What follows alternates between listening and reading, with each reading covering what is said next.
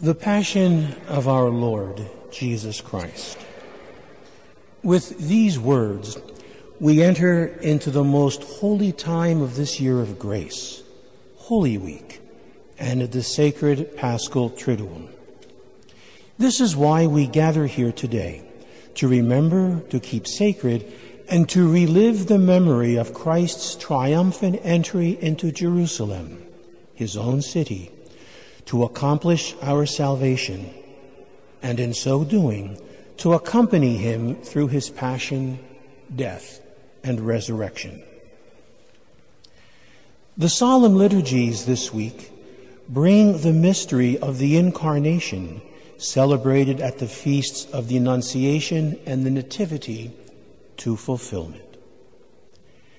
Today recalls the entrance of our Lord and Savior into the holy city of Jerusalem, his suffering, his death, his obedience, humility, and great love. He is acclaimed by the crowds, just as the angels and heavenly chorus had done at his birth, as they announced this good news of great joy for all the world to the shepherds. The shouts and the acclamations of the crowds, Hosanna to the Son of David, blessed is he who comes in the name of the Lord, the King of Israel, Hosanna in the highest, will quickly change to crucify him as the week progresses. And that is what happens.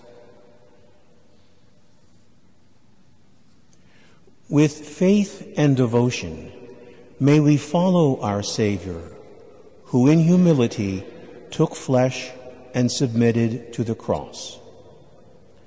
May we be with him at table on the night he was betrayed and entered willingly into his passion for us and for our salvation.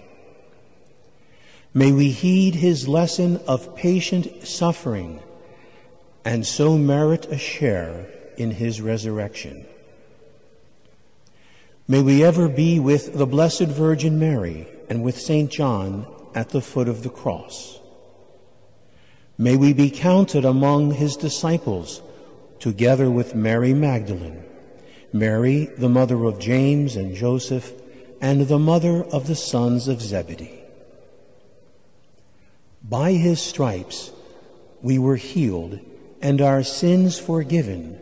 So immeasurably is God's favor to us.